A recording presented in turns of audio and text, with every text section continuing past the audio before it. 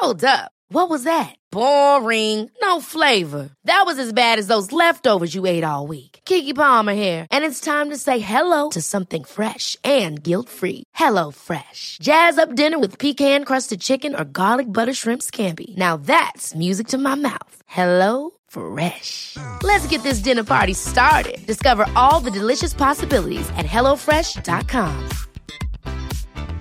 Quality sleep is essential. That's why the Sleep Number Smart Bed is designed for your ever-evolving sleep needs. Need a bed that's firmer or softer on either side? Helps you sleep at a comfortable temperature? Sleep Number Smart Beds let you individualize your comfort, so you sleep better together. J.D. Power ranks Sleep Number number 1 in customer satisfaction with mattresses purchased in-store. And now, save 50% on the Sleep Number Limited Edition Smart Bed for a limited time. For J.D. Power 2023 award information, visit jdpower.com/awards. Only at a Sleep Number store or sleepnumber.com. A word of warning, this podcast contains discussions that some listeners may find distressing or triggering. Please use your discretion.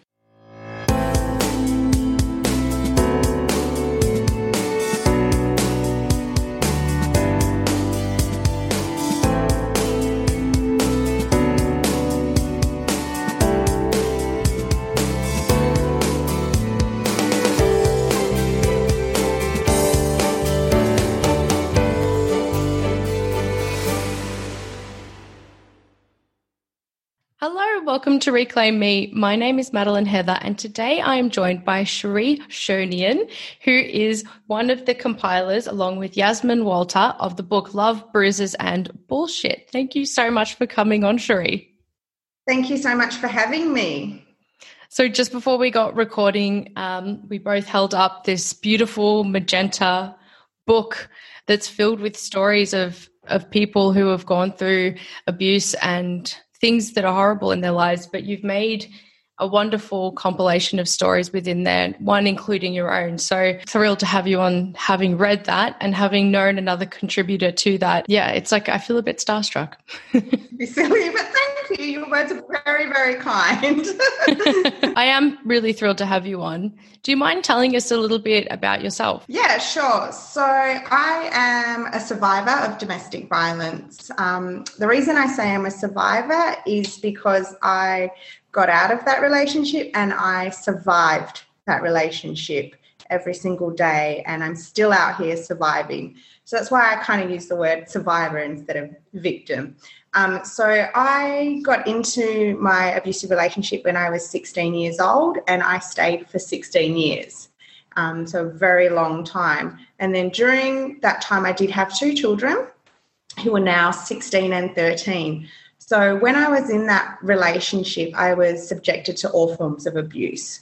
So physical, sexual, emotional, mental, financial abuse, just every day on a daily basis. You know, the first time he hit me was when we were together for just 3 months. So it was very early on in the relationship, but everything else sort of started, you know, from the start to get into that.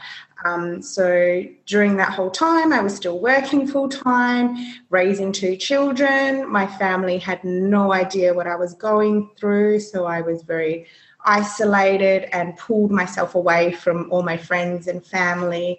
And just, I say I should win an Oscar, to be honest, with all of the, you know, something would happen, but I would just paint my face and then just continue going on to hide it all so that nobody knew what was happening in my life. And then eventually about going on to 6 years, I think now, I left that relationship after being held hostage basically for 3 days. Just said that was it. I'd had enough, and then called my mum. She came and picked me up, and then, you know, I stayed on my sister's floor for 3 months and just had to rebuild myself with my children literally from scratch. So I just walked out of the house with nothing. Definitely was hard, but definitely worth it. So, yeah, that's kind of my story and cut down. Yeah. Well, you are an incredible woman, I think, you know, to even highlight within that, which is just an incredible point to make, I think, as well, being in, you should win an Oscar, because so many survivors have said that, like the personas that you have to put on about being the brave mother to the children who has to explain what's happening at home, but also being the person that pretends it isn't going on at work and to other family members and making excuses and being so many things for so many people. You become this person with different personalities almost.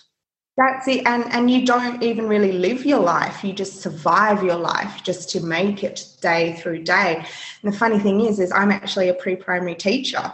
So I would go to school and be with 5 and 6 year olds and have to put on that whole, yeah, everything's fine. Let's play with Play-Doh. Let's, have glitter everywhere, when in my home life was something completely different. And then I worked in my teaching job for about 6 years, and nobody at that job knew what was going on, and they were just like, you're so composed when you come to work. And even though the night before I could have had a major argument or been punched in the face, something like that, you just leave. You literally have to leave it at home and just cover everything up and continue with your day. You also said that this really started from the very beginning when you were 16, that there was violence involved in this relationship. How did this relationship start? How did you meet your abuser? I actually met him at a function for the Thai community. They were celebrating the king's birthday. So my mum is from Thailand, so we went with her to this function, and I'd met him there.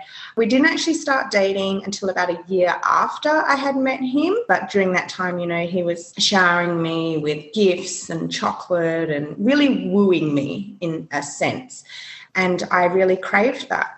I really craved that affection and that love and someone, wanting to be with me. And I think that is kind of the reason why I went into this relationship with him, because from the age of 10 to, say, 13, 14 or so, my mum was in an abusive relationship. Actually, before 10, my mum was in an abusive relationship. So that when I was 9 years old, I tried to kill a grown man for hurting her.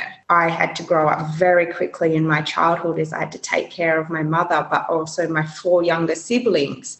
So by the time I was 10, I knew how to run an entire household. So I never had that childhood, and I never had, the affection from my family, because I had to be a mum and I had to do everything and not be a child. So when someone gave that to me, I was like, yes, this is what I want. This is what I need.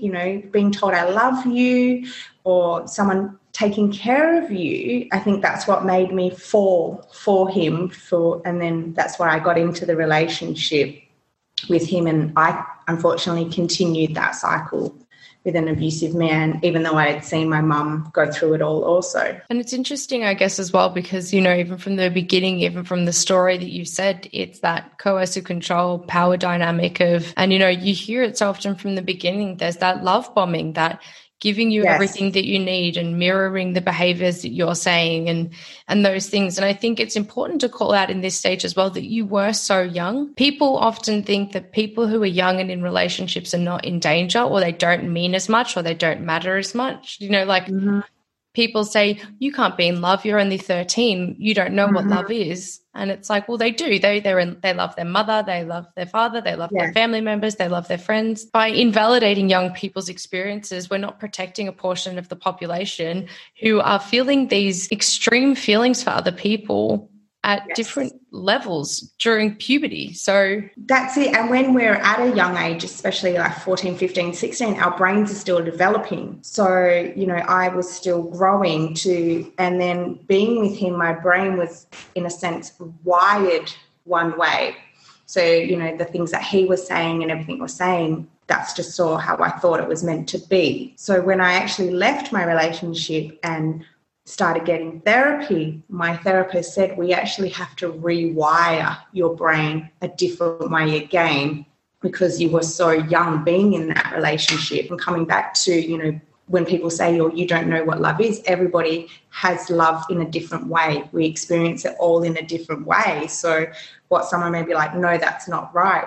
To us it is, especially when we're that young, when we have our first boyfriends and we're in love and they're spoiling us, all of that, we do fall in love. And I truly believe, and it is an odd thing to say, that abusers are actually very smart in what they do, because they do say things to us to make us fall for them and have that control over us. So then when we do decide to leave, they're like, you can't live without me and stuff. So I say they're smart because they manipulate us in a way to want to be with them forever, even though we know what they're doing is wrong. We just can't seem to break that tie from them that easily. So, yeah, it's very sad. It is, but it is an interesting point, and this is something I try and explain to people as well. Like, I work my day job in continuous improvement, so improving business practices, for example. And one thing I always say is test and adjust. And I think that's what maybe even somebody that's love bombing somebody will do, is they'll give you this kind of attention, this kind of affection, or this kind of gift. And what gives them the biggest and best reaction from you, they will continue to lean into that behavior, because they're trying to, and it's difficult for people to understand what love bombing means, but they're not trying to get to know you to create a connection. They're trying to give you things and treat you in a certain way to elicit a behavior from you, which is manipulation to a degree as well. And that's how they refine that, because they can see what the reaction in you is like, and they can feed into what they believe that you want and things like that too. Exactly. That's it. And that's why I say they're smart, because they'll see what they can get from us and how we react and all of that stuff. Or she doesn't like flowers. Okay, I won't get her flowers again, but she loves this, so I'll just keep doing that. But it's just one ingredient in the cake. Do you know what I mean? So, it's one thing in the recipe to make this a dangerous place to be in, but it's one of those things that once you keep adding to it, you can see how profound the abuse can become. So maybe on its own, love bombing may not be as debilitating, but once you add on all of those different aspects of the different layers of abuse and the different types of things that you're going through, this really does become a comprehensive and really debilitating life. Definitely. And I think one of the harder things now also is, a lot of younger girls sort of, when somebody, like their boyfriend says, oh, I don't like you wearing that outfit, they think of it as him caring. But, the way he will say it, or he'll deliver it, or, he's always calling me and texting me because he cares. But there is a point of when it is caring and then when it becomes control. So I think there's that border between it. A lot of younger girls don't understand. So I think that's why also we kind of fall into those relationships and stay longer, because we don't understand the love bombing and the difference between being in love kind of and then being controlled, So that's also another thing, which is sad. It's something that we really heavily normalize as well.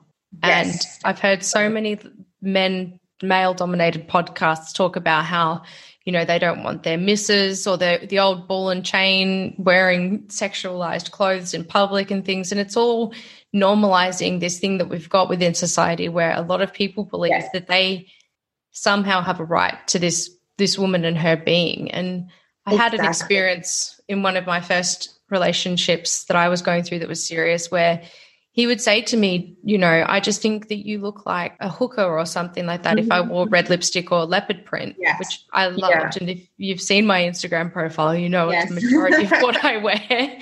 So, I would do it. And I remember one time saying to my mum, I'm going to get a new dressing gown. And there was one that I wanted from like Cotton On Body or something. And it was leopard print. And she goes, oh, do you want to stoke the fire? Do you really want to start that fight? I'm like, it's a dressing gown. But it had gotten to a point where he was so controlling over me wearing anything red or anything leopard print that I was now thinking and being impacted by that, going to buy a dressing gown. Yes. And it's like, where are we heading with this? And, that's just one tiny aspect. I mean, I think he was a controlling partner. It obviously wasn't to this level, but that's people here. They are telling you what to wear, and they can't make the connection with how that possibly happened, because all they can think about is, I wouldn't let somebody control me like that. Yes. And when people say, oh, why do you let him or whatever, it's just like, sometimes it's just not that easy, and if you're in a relationship and it is abusive, as I said to you earlier, you do what you do to survive. And it's like, because if you speak back, something's going to happen. You know the consequences. And then sometimes, no disrespect to anybody who hasn't been in an abusive relationship, that's, I'm so happy that you haven't been, but it's sometimes really hard for someone to say something if you don't have that lived experience. You honestly do not know what you're talking about. So true. It's so true. And that's it. I mean, you might have experiences with one thing or another thing, but it is. And I think instead of people being like, well, explain it to me, or you do that. And it's like, no, I think we need to take the accountability now to say domestic violence is at the levels that it is. We know that. And you must be living under a rock if you don't know what the statistics look like. Yes. Exactly. And we know that, on average in Australia specifically, 1 woman a week is murdered by her current or former partner. We know the statistics. So instead of people sitting there and saying, but why did she stay with him, or why didn't she leave? Why don't you actually do some investigation into what's going on instead of leaving it up to us to explain it to you? Because we're not all idiots. Like, we're not all sitting out here complaining about something that we have control over. This is a real serious problem. And I think there are those people who have said those things to me, and I've just gone, you must have a very low opinion of my intelligence if you really think that it was as simple as, why doesn't she just leave? Yes. Because I'm pretty sure we could have collectively all come up with that solution together. Yes.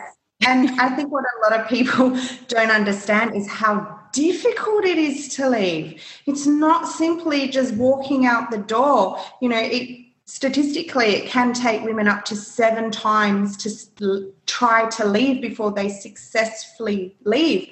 And then not to mention how dangerous it is at each time trying to leave.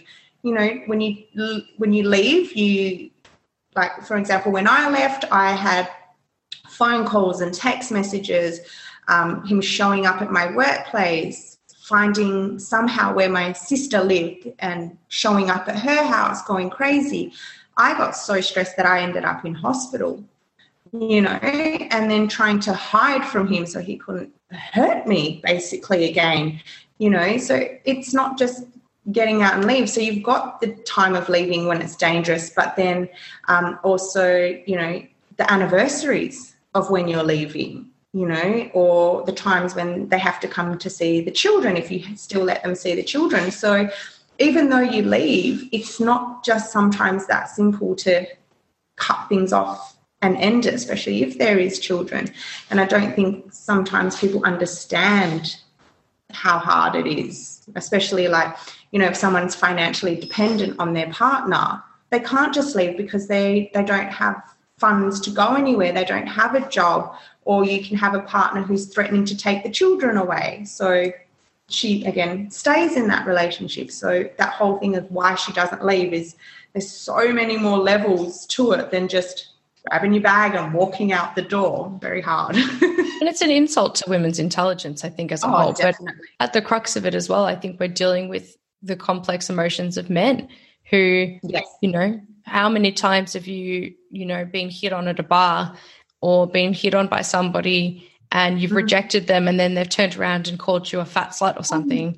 Exactly. And that's someone that doesn't know you, and that's the level of humiliated, like, fury and humiliation and anger that they're putting towards you as someone that doesn't know you. Exactly. And it's so quick how they can turn, because they'll be like, oh, you're so pretty, let me buy you a drink, and you're like, no, thank you. And then the whole thing changes around and you're like, but hang on, 10 seconds ago, because you were trying to get with me, I was all these things, and now I'm saying no, and not being rude, I'm suddenly all these things. Like myself, when I go out and I get hit on, I'm always very polite, because I always feel like, I don't know if they're going to stand around in the corner and try to kill me when I leave the club because I was rude to them. I've got a really weird imagination. So, I'm polite, but yeah, just how they can go from, oh, you're so pretty, let me buy a drink, to, oh, you're a slut or whatever. And I'm like, what? And then they just laugh it off and think it's acceptable and that they can. It's not an imagination. It's a fact that people do that. And on the top of it, when you add that layer in of being in a domestic abusive relationship, the humiliation that one of those men who is an abuser feels by being left by their partner, you know, and it's really difficult to navigate that fury that they feel because they want to take revenge now. Now it's not a negotiation. And this is the other thing that I've spoken to so many survivors about too, is navigating this space of the devil you know. So I have now left. I'm in danger. He's at my house. He's doing this, like as you were just saying, you know, he's found you, he's stalking you. Yeah. But, you know, maybe if I go back, I can manage him better from there and I can keep him at arm's length. I think definitely we learn to read the signs. We learn to what sets him off and how to keep things calm and all of that type of stuff, which is, you know, I think why women also kind of go back, because they're like, okay, I know, you know, if I do this, then he won't react that way, which is really sad because it's not us that is creating the violence. We're not being the violent people, but yet we have to do things so differently because we're trying to survive and not be hurt or protect ourselves or protect our children. And you said earlier that, you know, when you're managing these things, you're managing consequences as well. So you know that an action may have a consequence. So when you first started this relationship and the abuse began, did you feel like your actions or actions that you had done had caused a consequence from him? Is that how the physical abuse for you started? So the first time that he had hit me across the face was, as I said, 3 months into our relationship. I had a little boyfriend before him that had got me a mobile phone on a plan. So we were at a friend's place one night and the ex who got me the phone had called me to say, you know, the phone bill's come in, you need to pay it. And I said, okay, no worries, send it to me and I will pay it. And that was literally the conversation. So my partner, the ex that was abusive, had come out and had asked me who I was talking to, and I said it was him because he was calling because of the phone. So he actually grabbed the phone out of my hand and smashed it on the floor and then had hit me. So saying if I had done anything in that sense to deserve that, no. Because I don't deserve to be hit, full stop, but, you know, I didn't provoke, it was nothing like that to get that kind of reaction, you know, where other times I still know that I'm not to blame and it's not my fault because I'm not the abuser. But back then, you know, I could have a very sharp tongue and I would sometimes say things to cause a reaction. But then there were also times when I would just be doing absolutely nothing and he would come home angry or something wasn't done, that would get that kind of reaction out of him. So I do remember one time I cooked dinner and he didn't like it. So he chucked it off the table and smashed the plates and threw plates and glasses against the wall. And that was just because he didn't like the dinner. And instead of like saying, well, I don't really like this or whatever, it just blew up. That's awful. And I didn't mean like what had you done to deserve that? You know, I mean in the sense of in his mind, clearly he probably wants to exert some power and control over you for something. Yes. Exactly. In that sense of, you know, well, in the instance with the phone, it would be, don't talk to him anymore. You're my girlfriend, so you shouldn't be speaking to him in that sense. So I guess hitting me from talking to him was to show me this is what's going to basically happen if you do this again. And then if you were to speak to another person again, this is what it would go. And it's really interesting because that's quite an extreme reaction to have so early on in a relationship over, you know, to be that possessive and then to have the audacity to be that aggressive and retaliatory and physical to you so early on. Like that must have been awful for you. What was that like? I went into shock. To be honest, because I'd never been slapped in the face, even by my mum or my dad or my siblings. You know, when you have your sibling little tips, you know, so I'd never been hit in the face before. So that was, I can still remember it was stinging. It was a stinging sensation and my whole face was just, felt like it was on fire. So I went into shock, and then I went into shock, but also adrenaline kicked in at the same time. So we were in the courtyard when all this was happening. So I ran into his friend's apartment and was like, guys, help me. He's hit me, blah, blah, blah. And they kind of all just looked at me like, what the heck? Like I was an alien that had landed in their lounge room. Hey, I'm Ryan Reynolds. At Mint Mobile, we like to do the opposite of what Big Wireless does. They charge you a lot. We charge you a little. So naturally, when they announced they'd be raising their prices due to inflation, we decided to deflate our prices due to not hating you. That's right. We're cutting the price of Mint Unlimited from $30 a month to just $15 a month. Give it a try at mintmobile.com/switch. $45 up front for 3 months plus taxes and fees. Promo rate for new customers for limited time. Unlimited more than 40 gigabytes per month. Slows full terms at mintmobile.com.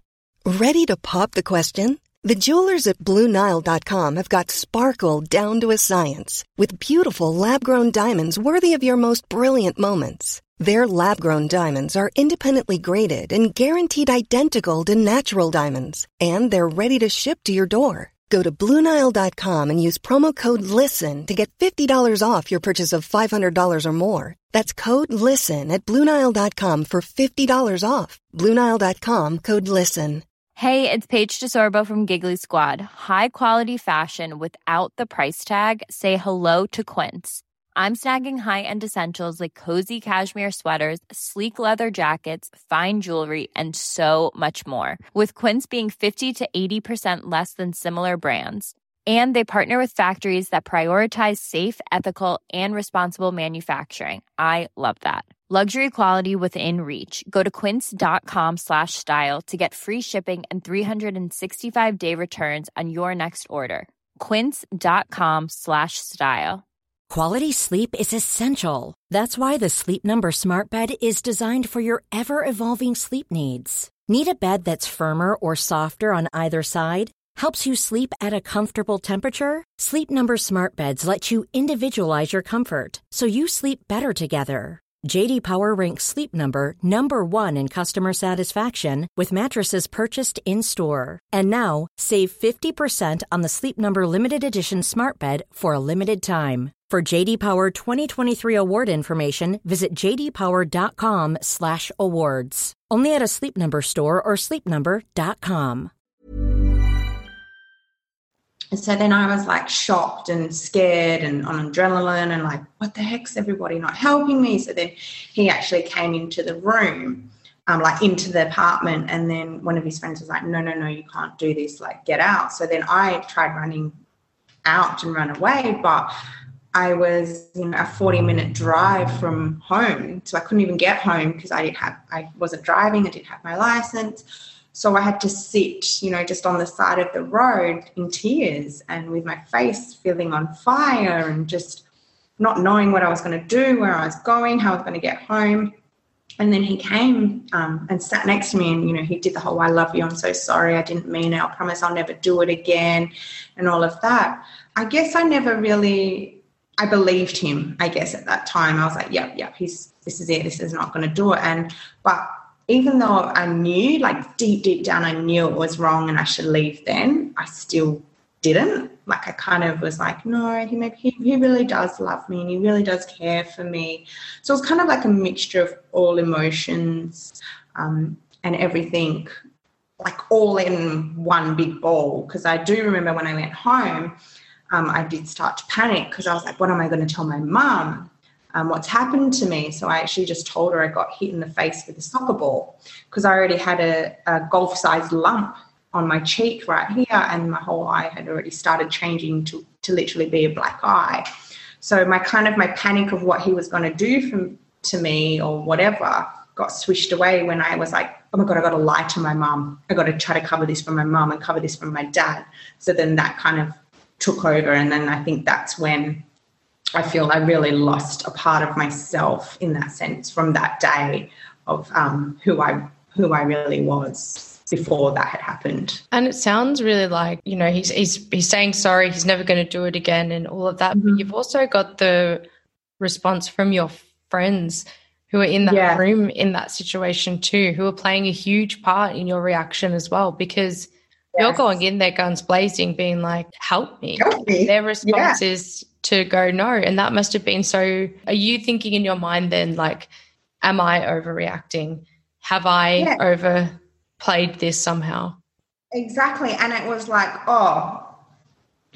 is this normal? Like, do you all think this is normal? Like, for it to happen? Because, like a lot of abuse happens behind closed doors. And so when it comes and presents itself in your face and you see that evidence right there and you're still going to be like, nah, it's just like, so this is nothing to you guys. You think it's normal. And then, it actually did become kind of normal, I guess, in that friendship group as the years went on. Everything was just swept under the rug, even though they would see me with bruises or he would hurl abuse and everything to me in front of everybody. And they all just kind of let it slip. So there was never a point when anyone was like, hey, no, stop. Like my nickname used to be Piggy, to the point where even his friends thought it was okay to call me that. It was all just normalized. And, I would never dare speak up because I did one time and got a punch to the head. So then I just stopped because I was like, if I continue, then I'm going to continue getting hurt. So I'd rather just say nothing and not get hit, basically. It's really shocking to hear that there are people who are witnessing this and they aren't doing anything about it. Yes. But I wonder if that kind of comes down to also maybe their lived experience or lack of an experience or ideas about men and women in relationships or something. But also I wonder if they're all standing there watching this happening, is this like a bystander effect where they're looking around kind of going, well, no one else is doing anything. So yes, and I think that it was part of that as well. Like, I don't want to interfere because he's my friend and I don't want to lose that friendship, or I don't want to have a punch up with him, or I don't want to have an argument with him. So I'd rather just say nothing and just keep that friendship, and it's their relationship, it's their business, they can do it. So I definitely believe that was a part of it. Because in the group we did have one couple who got married, and unfortunately 6 weeks into their relationship, he had hit her. She left straight away, and I was encouraging her to leave. I was like, get out now, leave right now before it gets any worse. It was the first time he'd ever done anything like that. And, she left, and I was like her biggest supporter and her fan, saying, leave. All the while I was still staying in my abusive relationship, so I was trying to get her out before anything else had happened. So I think that was the only time I really ever spoke out in that whole group, really.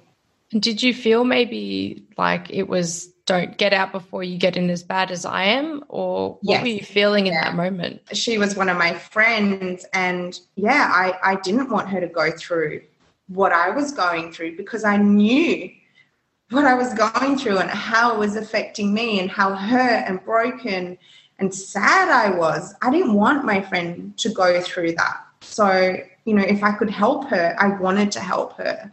You know what I mean? Like, and I had that experience, and I was like, nobody ever really, even to this day, knows the extent of everything I went through. There are still things that I'm not ready to share, even though I've left that relationship 6 years ago, but I knew what I knew from my experiences, and I couldn't bear to even think that she could even possibly be going through the same thing that I was going through. So, I just didn't want her to be hurt and be broken, because I was a very, very broken person back then. And it's just so sad to highlight that there were so many points of intervention or help for you where you didn't have yourself there to support you and really get you over the line or help you leave. It's just disappointing that was, I guess, the frame that you were given from the very beginning. And it's not their fault. We're not saying that, it's a part of the ecosystem that kind of supports the patriarchy and supports this male-dominated way and supports you staying and supports him continuing his behaviour. Yes, that's it. I mean, like, my family did at one stage ask me if he was abusing me, and as you know, usually survivors just and victims go into the defensive mode. well, what are you talking about? No way. Nothing's not like that. You're crazy. And I went into that mode, so they never pushed it again. It got to the point where we would have family functions and I would cancel last minute saying I have a headache or I have a migraine, and they would FaceTime me and say, show me your face, show me your body, because they didn't believe that I was unwell. Sometimes I was unwell, and then other times, obviously, I, had a black eye or whatever, but I got so good at, putting on foundation and going to certain parts of the house where lighting was different, so I could hide my bruises and just be like, oh, the light's really bad here, and then they just kind of, I guess, supported me the best that they could by being there if I ever needed them, and then never pushing me until I was ready, which unfortunately was 16 years later, because for so long I was, it's my relationship, it's my thing, and you don't, I don't want your support and just be defensive, because I was trying to hide my shame and my embarrassment from what I was going through. But I also kind of believed that he was the devil and I could deal with the devil myself and I could deal in the hell myself. So I didn't want to bring anybody else into it. I know what's going on and I'll just keep what's going on. Yeah, that the devil, they don't understand what his tics are. You live with him every day. What his behaviors are, what causes a reaction, and, you're the only one that knows how to manage him. So it does completely make sense in that sense. It's difficult for people to get, but it is something that you can see. I think even if you've grown up in a family dynamic where it's even not abusive, but what's going to piss one of your parents off. What you can do to push their buttons kind of thing, and it's the exact same instincts that you have with somebody. Exactly. Yeah, 100%. You were in this relationship, you started it so young. Did it progress quite quickly to becoming very serious when you're from that young age, or what was that like as it progressed through? Because we were both still in school. So that was probably one of the saving graces for me for the first year or so, because I was still going to school. So, I could only see him on the weekends. But then once we finished school, we kind of saw each other a little bit more. I moved out of home at 19 and moved in with him. So it was about 2 years into our relationship. But from when I was 16 until I was 18, I was never allowed to stay out. So I wasn't sleeping at his place or nothing. So I was always going out and then coming home, going out and coming home. And then when I turned 18, I was kind of sleeping out here and there. But then I went to beauty school. So I was, again, studying, so I wasn't able to stay, I wasn't staying with him like 7 days a week. And then I finished beauty school and got a job, and then that's when we got our place. So then that's when we moved in, and then that's, I guess, when more control started happening, because I wasn't going home to mum at the end of seeing him after, we'd gone out and whatnot. I was going to work, coming home, going to work, coming home. So then, at that age, everything escalated very quickly. And then that was when I was 19. And then when I was 21, we had our first child. So the first 5 years, we'd in a sense, it's kind of long, but it's kind of short.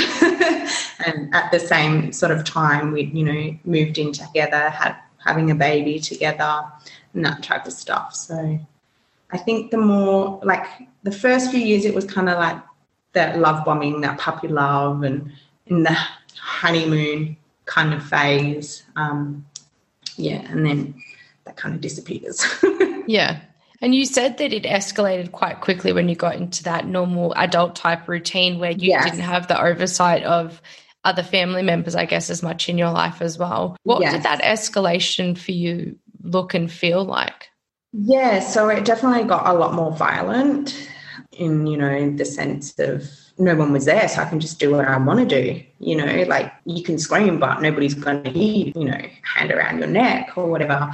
And then I guess sexually as well, because you're there, and then you don't say no because, again, you don't want to be hurt. And then obviously raped, I guess. So you just go along with what happens. And then financially, I had a full-time job. So, I was always having to make sure that there was food for him to eat, that rent was paid, all the bills were paid. This is me as a 19, 20-year-old, again, having to run an entire household. But, I was working full-time and he wouldn't be. So whatever money I had automatically, I guess, became his money. Towards the very end of our relationship, he would hold on to all my bank cards, and I would have to ask permission for money when it was me earning the money. And then he got, a very bad gambling habit. So then I used to have to sit up at midnight and transfer money from one account to another account so he wouldn't gamble it all away, and that we couldn't buy food and things like that. So that just kind of all, escalated and got worse and worse to the point, it was just, I would be sitting there doing nothing and then something would just happen because he'd remember something that happened ages ago and he's like, oh, I haven't finished with you with that. And I'll be like, well, that was like a month ago and you just want something. So, and I'm here, so you're just going to do whatever you like. And it's, that aspect of him taking your money is financial abuse as well. And yes, something that people don't really speak about very often is the financial side of these crimes. And it seems like he was kind of like, his time, his wage or whatever is going to go on him. And then yours is also going to go on him. So what's mine is mine. What's yours is mine. Yours is not yours. Yeah, definitely. And it was, really bad because during those whole 16 years, I worked full-time pretty much. The only time I had off was a year from when I had my daughter. So I was constantly working and he wasn't. So, it was the whole, you go to work and I'll just sit here and not even look after our child. My child still had to go to daycare, and it was just whatever. I've just spent everything. So to like financial abuse, I had to get all credit cards in my name, car loans in my name, bills in my name. So nothing was ever put in his name. So if a bill wasn't paid because I couldn't afford it because we had no money, it would go on my record. So, I walked out of that relationship, as I said, 6 years ago, and I just finished paying off a bill about 3 months ago. And then I've got I'm pretty sure I still have a black mark against my name. So it's made it difficult for me to even want to buy a house or to get a car loan or to get a credit card because of everything that had happened when I was with him. It's not get a credit card, use it and I'll pay it. It's let me get a credit card, use it, and then you deal with it. I don't care if you pay it or not, but if you want your name to be okay, I guess you're going to have to pay for it, even though I've spent 10 grand or whatever on there. And it's so abysmal, and I'm hoping that these are the laws that start to change. I know that banks and stuff and government agencies are potentially trying to do more, and when Kathy Oddie was on here as well, she spoke specifically about that and having to continually pay off these things because these banks are not aware, I guess, or don't have policies in place. It's kind of black and white in that sense. It's in your name, therefore it is your money. Exactly. It's your responsibility. Yes. And that's a hard thing as well because, at times I had to say, well, I've been in an abusive relationship. This isn't my debt. I had to do it. And they're like, oh, well, you need to pay it. We'll stop the interest, but you still need to pay it. And I'm like, okay, like, what can you say? You can't do anything. You just, if you want to move on your life, unfortunately, you have to pay, which is really sad. But one of the laws that I'm very, very happy that came out was the tenancy law. So, if you need to leave your home because of domestic violence, you can leave and not be penalised, even if your name is still on the lease, which is really good because, again, and all of the house leases we had were in my name and I couldn't leave because I was like, what's going to happen to the house? And then I won't be able to get a house later on. So this is a story. So when I actually did leave my partner, we were in a house and I called and the rent was paid up to date to when I left. And the next day I left, I called my real estate agent and told him everything. He's been abusing me. I've left, blah, blah, blah. She was a very beautiful lady, very understanding. So my name got taken off the lease from that date. No, it didn't get taken off the lease. It was still on there, but she had a record that I had called her, that rent was paid up to date. So he continued to stay in that house, and he racked up $20,000 like damages, rent not being paid, everything, so that the house owners, they were able to claim back on insurance what he had done, hadn't paid, but the insurance company summoned me to court because my name was still technically on the lease. But I was lucky enough that my landlord had written something saying, well, she contacted me here and the rent to that date was paid up. So, you know, I wasn't part of it. But the only thing that I had to do was give up my bond, which was like $2,000. So I was like, okay, you can have that $2,000. I knew I was never going to get it back anyway. Yeah. But I was like, you can take that $2,000 and I won't have nothing to do with this $20,000 debt. So when this new law came out, I was like, that's fantastic because, you know, you can get out a lot easier and, again, not worry about what's going to happen to the house and I'm going to be in trouble and all of that type of stuff. And it's one of those other unknown and unspoken about consequences after you leave. So any bets that he thinks that you're still on the lease and he's just racking this up to try and throw your name through the mud. You've got this incredible amounts of debt that you've still only just paid off, which congratulations, by the way, because it's a huge achievement. It is. It's a very big one. Yeah, it's freedom from now being like, this has taken you 6 years and you've still had this constant thing, constant reminder, constant thing that you cannot let go. And that's, you know, these are the things people do not understand and see. And just incredible that you're here and you're being able to speak about it in this way because, you know, 6 years isn't that long ago. It's not, when you look back and, you know, I'm definitely proud of myself as to where I am at now and how I am, but, you know, I still have my moments where I'm like, you know, how could I have stayed that long?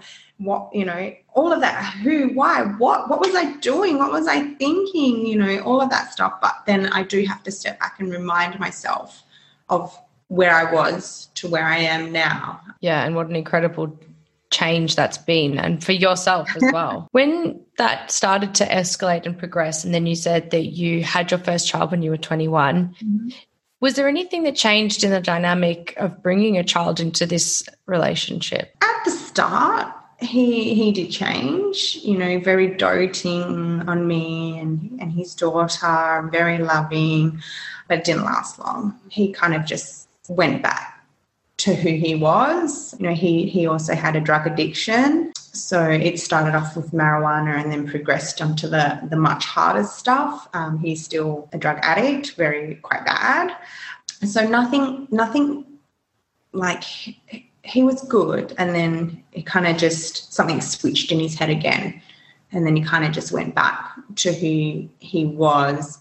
Not as bad physically, I would say, for the first couple of years after my daughter was born, and then it progressed, you know, like when she was asleep or behind closed doors, but there was always some form of name calling and put downs, you know, that type of stuff.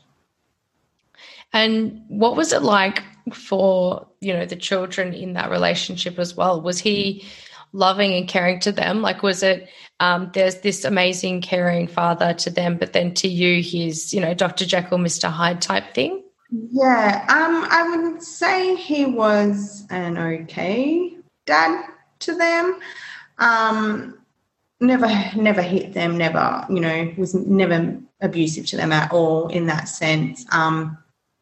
You know, but I sometimes would play with my son and just get that little bit rough, if, you know, like too rough, or, you know, play with my daughter and sometimes get that little bit too rough, if you know what I mean. Like nothing like on purpose or trying to hurt them, but just didn't understand, like, okay, that's too hard. The children were scared of him though if he yelled or you know, made a loud bang, to the point that for quite a few years of my son's early years, he was quite scared of loud noises or when people raised their voices, because obviously that had reminded him of what was going to happen. My children have seen him hit me and have fights in front of me and call me names and all of that stuff. Like, they've witnessed it all. So that's why I'm, I guess, okay to speak about it, because they know it all. They've seen it all firsthand. So everything I'm saying isn't isn't a lie. But, you know, he was never one of these awesome dads that you see, I guess. Yeah. And it's just a facade anyway. And I think you could say as much as he wasn't physically abusing them, he's still making them in the presence of abuse. And that's not because of anyone other than him. Exactly. Yeah. And then it took me a while to actually realize that, though, because my son actually turned around one day and was like, oh, is daddy a drug addict? And that was from him hearing me yelling and saying it to his dad, that I was like, okay, my kids are being subjected to my abuse of hearing and seeing that in some way I'm abusing them, you know, emotionally and mentally, because they can hear everything that I'm saying, you know, and you know, there was a study done that when you put children inside a bedroom or outside and tell them to go into a different room where they can't see you, it can be worse because their imaginations make things so much worse than what is actually happening. So it puts a lot more fear. I mean, obviously we don't want them to see it, but what goes on in their heads is 10 times worse. So because you can hear everything that's happening, but you just can't see it. Absolutely. And if your only reference points as a child are extremes of things, so like a drug addict might be somebody really disheveled in a movie or something, and the association that they're making, that must be quite distressing. Yeah. And, you know, he was like 4 or 5. So he would have no idea what that is, but just me saying it all the time, he was just like, oh, that must be something bad because mum's always saying it, so I'll just ask her. So that him saying that to me was one of my turning points of, I guess, preparing myself to eventually leave as well. All right, lovely listeners. Thank you so much for listening to part 1 of my interview with Cherie. Now, we will be back on Tuesday next week with part 2 of her incredible story. In the meantime, if you go into the show notes for this episode, if you jump onto Cherie's social media as well, you'll be able to find links to purchase her book. So if you can show support for our wonderful Cherie and the other survivors who join the podcast by purchasing the materials that they provide, that would be a wonderful way to help support these incredible survivors in sharing their story further. Don't forget, please rate, review on all of the apps, anywhere that you possibly can. It really helps me to get the word out as well. So thank you so much, and we'll see you next week with part 2. This content may have been distressing or triggering for some listeners. In Australia, for national crisis support, please contact Lifeline on 131114. For more resources, please see the show notes for this episode.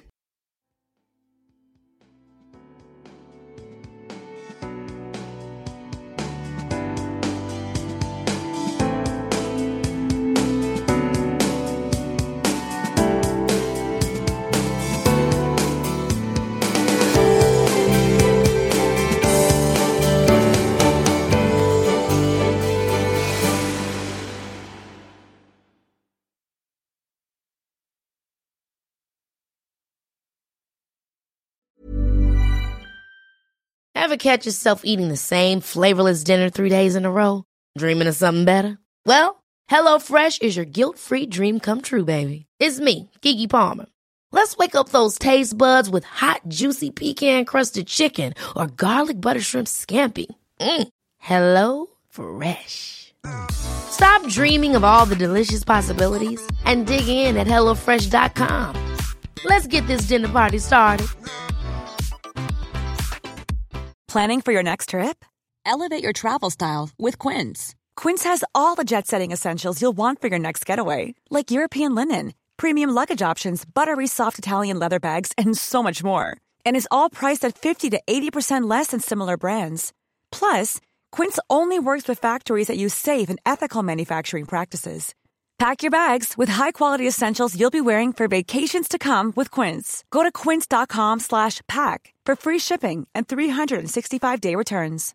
Imagine the softest sheets you've ever felt. Now imagine them getting even softer over time. That's what you'll feel with Boll & Branch's organic cotton sheets. In a recent customer survey, 96% replied that Boll & Branch sheets get softer with every wash. Start getting your best night's sleep in these sheets that get softer and softer for years to come. Try their sheets with a 30-night guarantee. Plus, get 15% off your first order at bollandbranch.com. Code BUTTERY. Exclusions apply. See site for details.